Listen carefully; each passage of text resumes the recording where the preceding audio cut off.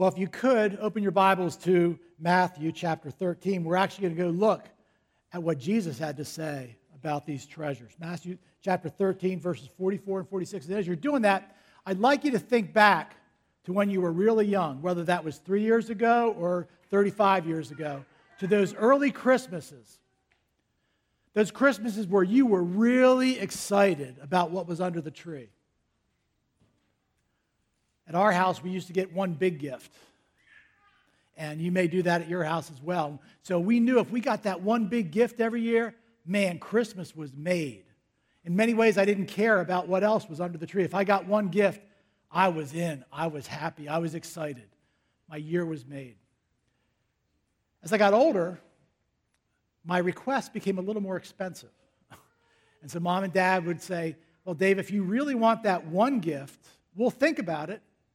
And if you do find it under the tree, just know that you may not see anything else there. That may be the only thing you get. So I'm left with a decision. All right, I can have one gift and watch my brothers and sisters open lots of other things, or I can have lots of gifts, but not that one. And so I had to make a decision. And the decision I was weighing, even at a young age, is that one gift worth the cost? That's what Jesus is trying to get at with these parables. Let me read them. They're very short, very sharp, very succinct, but profound.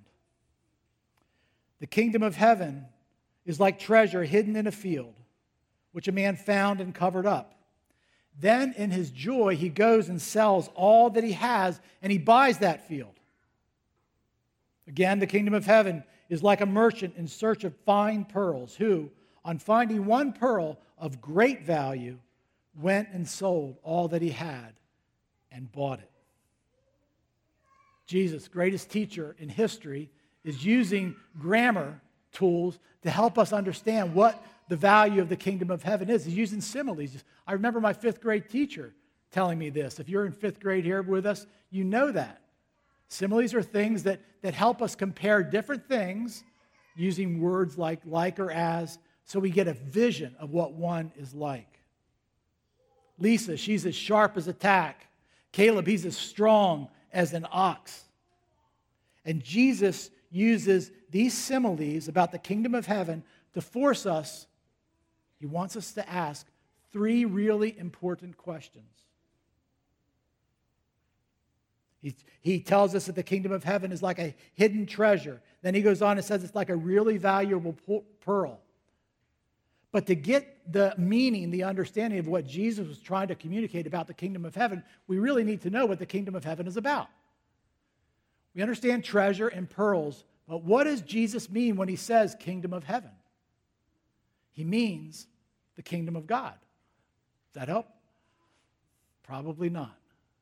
When Jesus said the kingdom of heaven or kingdom of God, he was talking about the exact same thing. Whenever you see one in the Bible or the other, they mean the same thing.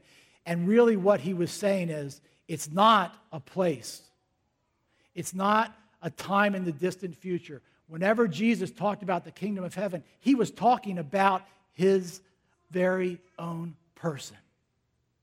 His life, death, and resurrection. So whenever you hear me refer to the kingdom of heaven in this message, and you're going to hear it a number of times, think Jesus.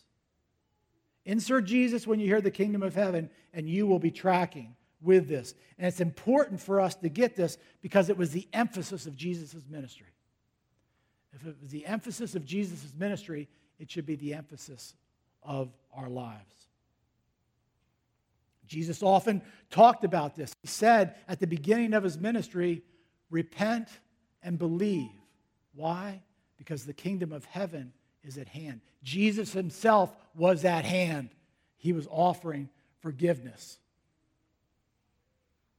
So let's look at these parables with that understanding of the kingdom of heaven and ask these three questions that will help us develop our response to the question, for you, is Jesus worth the cost? First question, are you amazed by the great worth of the kingdom? Second question, have you counted the cost of the kingdom? And lastly, and most importantly, do you believe the great rewards of the kingdom. So first off, are you amazed at the great worth of the kingdom? And it is great. It's greater than anything else. And Jesus tried to use words like pearl and treasure to help us grasp that. Now, for men and women back 2,000 years ago, that wasn't that hard to use words like pearls and treasures. They knew instantly. They were farmers. They were fishermen. They lived day to day. Visions of pearls and treasures immediately lifted their sight. Great wealth was at stake. We walk through the mall, these little stands that have pearls there. I don't think it does it for us. So I want to give you a couple pictures that may help elevate your understanding of the worth of the kingdom. And the first, if you've watched any of the Lord of the Rings movies or read the book, you know what I'm talking about when I say this. The kingdom of heaven is like the treasure buried deep inside Lonely Mountain. Dana, you remember this scene? He's been traipsing all across the countryside, and he stumbles in. He's got to fight Smaug, but he's got this treasure laid before him. And believe it or not, some business writer actually went to the effort, who has way too much time on his hands, to calculate the value of that treasure. So he estimates the size of the dragon, the depth of the cave, the cost of an ounce of gold, all the rubies and pearls and things like that, puts it in his calculator, and he comes out with $62 billion is what that is. That helps me get a glimpse of maybe the worth of the kingdom of heaven. Second picture. I say again, the kingdom of heaven is like the largest pearl that has ever been found in history. About 13 years ago, a Filipino fisherman was searching for clams. That was his job. And clams, like oysters, hold pearls sometimes. And he was hoping against hope that this time he'd go out and one of those big clams would contain a pearl. And he found a pearl. 2 feet long, 75 pounds. He was shocked. He was amazed. But he really understood the worth of this when it was valued at over $100 million. $62 billion of Bilbo's treasure, 100 million pound pearl. I'm starting to get a glimpse, maybe, of the worth, the kingdom of heaven. But we must remember, these are only comparisons. They're faint echoes. They're just dim glimmers of the great worth of the kingdom of heaven, because Jesus himself is the buried treasure. Jesus himself is the pearl of great price. But unlike those things, he cannot be measured or counted. He cannot be buried or hidden, and he will never be bought, because he's immeasurable, he's incalculable, he's priceless. And you know why? Because you cannot put a price on a life. He was the priceless pearl who died in our place so that we could be something. He was alluding to this on the last night before he was crucified. He says to his disciples, as he held up the cup, what we celebrated last Sunday, "Drink of it, all of you, for this is my blood of the covenant, which is poured out for many for the forgiveness of sins." So what is the value of the blood of Christ for you? It's immeasurable, isn't it? It covers all of our sins, and it had to be immeasurable because our sins, as the psalmist says, are as high as the mountains. The blood of Jesus Christ is the only thing that allows God to look at us with pleasure. That's invaluable. You know who understood this well? Was a man who denied Jesus 3 times. Our sins are great. Peter's were as well. He knew he had denied Christ 3 times. Later on, in his first letter, he writes this. He understood the great worth of Jesus. "Do you not know," he writes, "that you were ransomed from the futile ways inherited from your forefathers, not with perishable things such as silver and gold, but with what? The precious blood of Christ." Jesus' blood is immeasurably precious. Do you know what Peter knew? Does it cause you to hunger and thirst for righteousness? Remember, Jason in the Sermon on the Mount, those who hunger and thirst for righteousness have the kingdom of heaven. Do you love God's word? Jesus is the Word made flesh. The psalmist said the Word of God is to be more desired than gold, even much fine gold. Do you turn to the Word of God for life's decisions? Or do you go through, based on your feelings, what you think is wise? Jesus and His Word is more precious than fine gold. Let's go there and not to our own wisdom. So if you hunger and thirst for Jesus, if you love His Word, then you're getting a taste and a glimpse of the glory and the worth of the kingdom of heaven. Next question. Have you counted the great cost of the kingdom? And it is a great cost. The parables, both of them, say the same thing. The man who found the treasure had to sell all that he had to buy the field. The merchant in search of fine pearls had to sell everything he had, and it was probably a lot more than the man with the hidden treasure. He had to sell everything he had in order to get that one pearl of great value.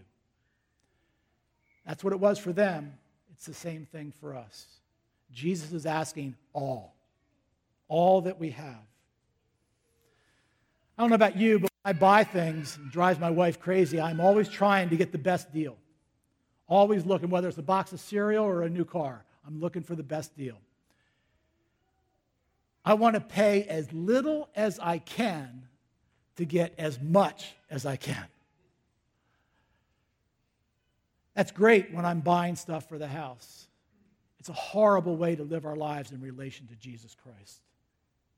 What's the least I need to do to be right with Christ? Sometimes I can measure myself against other Christians. What are they doing or not doing? And depending on how I rank, all right, I'm in a good place. How often do I need to go to church? How many minutes do I need to listen to the Bible on the way to work? How much do I have to give to church? How close can I get to that line and not cross over? When we think like this, we are trying to get something of infinite value. That's what Jesus is. He's of infinite value. We're trying to get something like that by digging in our pockets and saying, how much change do I have here? I want that. We do not get to set the price of what Jesus requires. Jesus sets it for us. He said it'll cost everything, and it will. We have to give Him all that we have. But we know, it's surprising, as much as we know what Christ has done, as great as His worth is, we have problems giving, not just all, but sometimes something. Why is that? It's frustrating. Maybe it's because we're clinging too tightly to this life and not thinking about what we've been promised.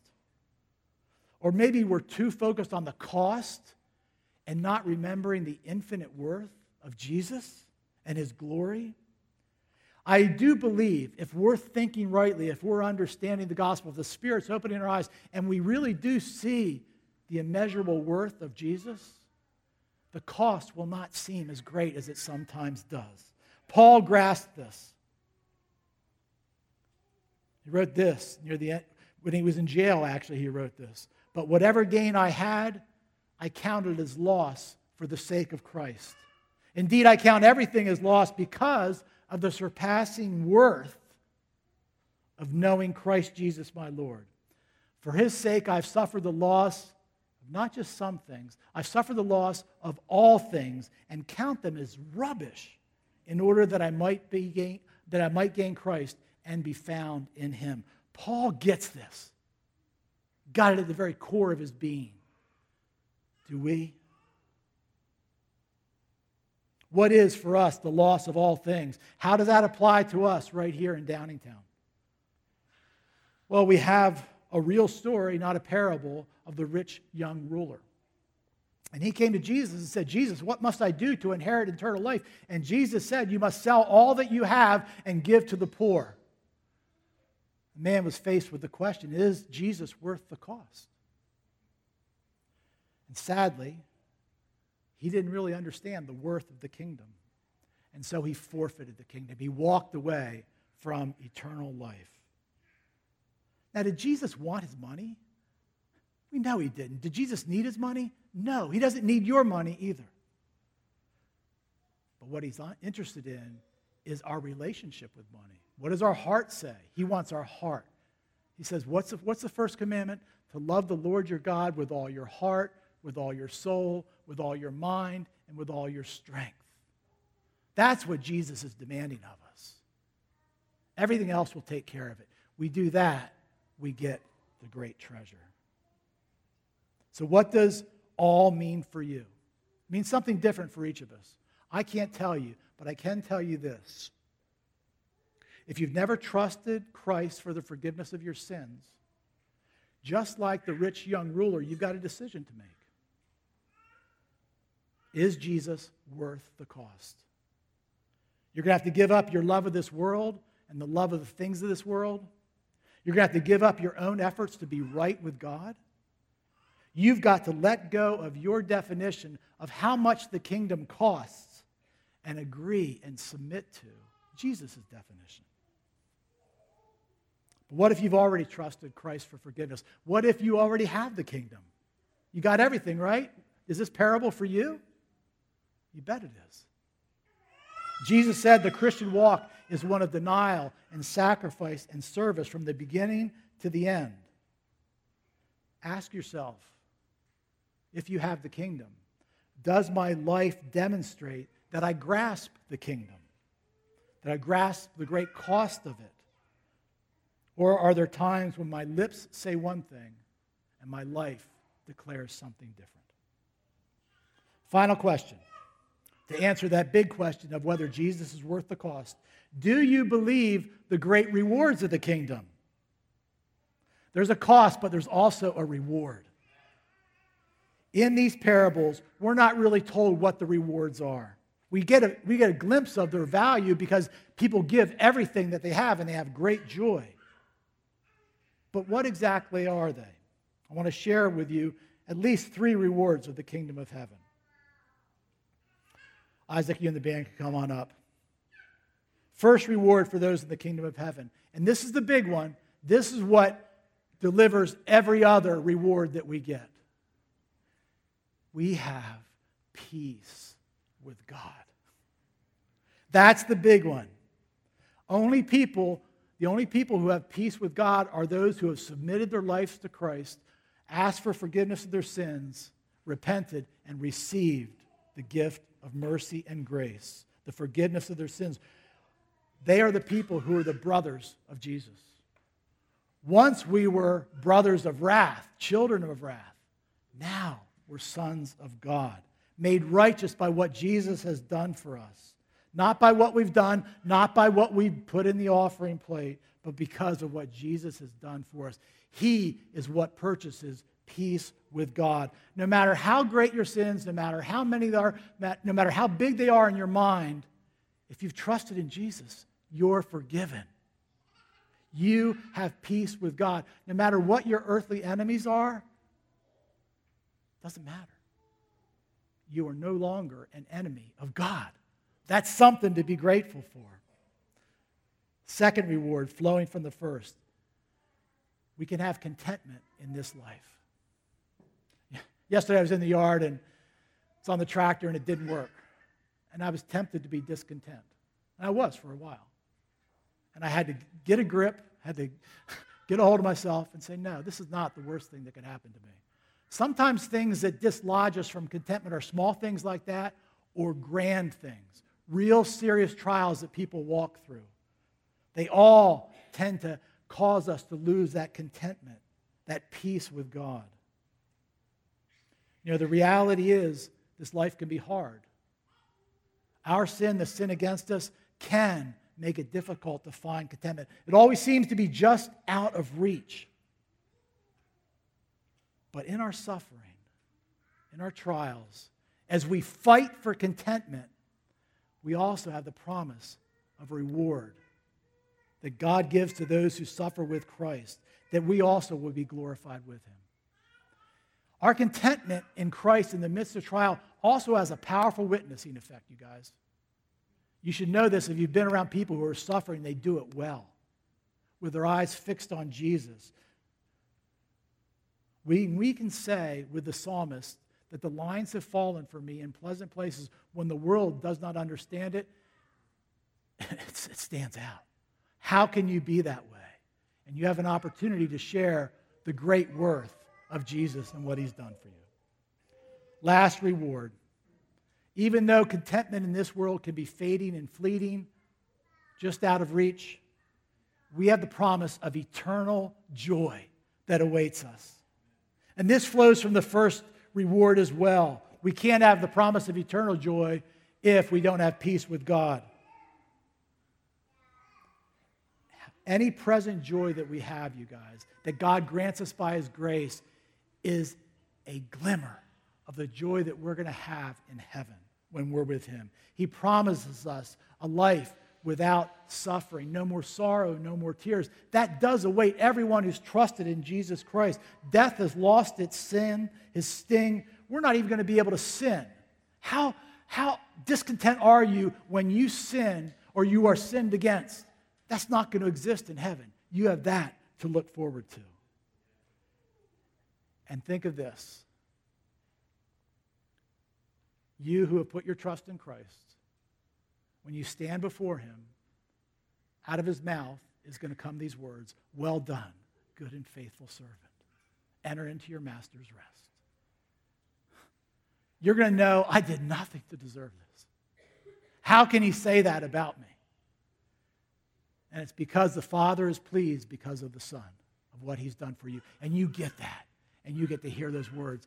That can motivate us in this life, you guys, to continue to run the race that he's called us. One day you will hear all those sacrifices you make. You pass through suffering. You choose Jesus and not the things of this world.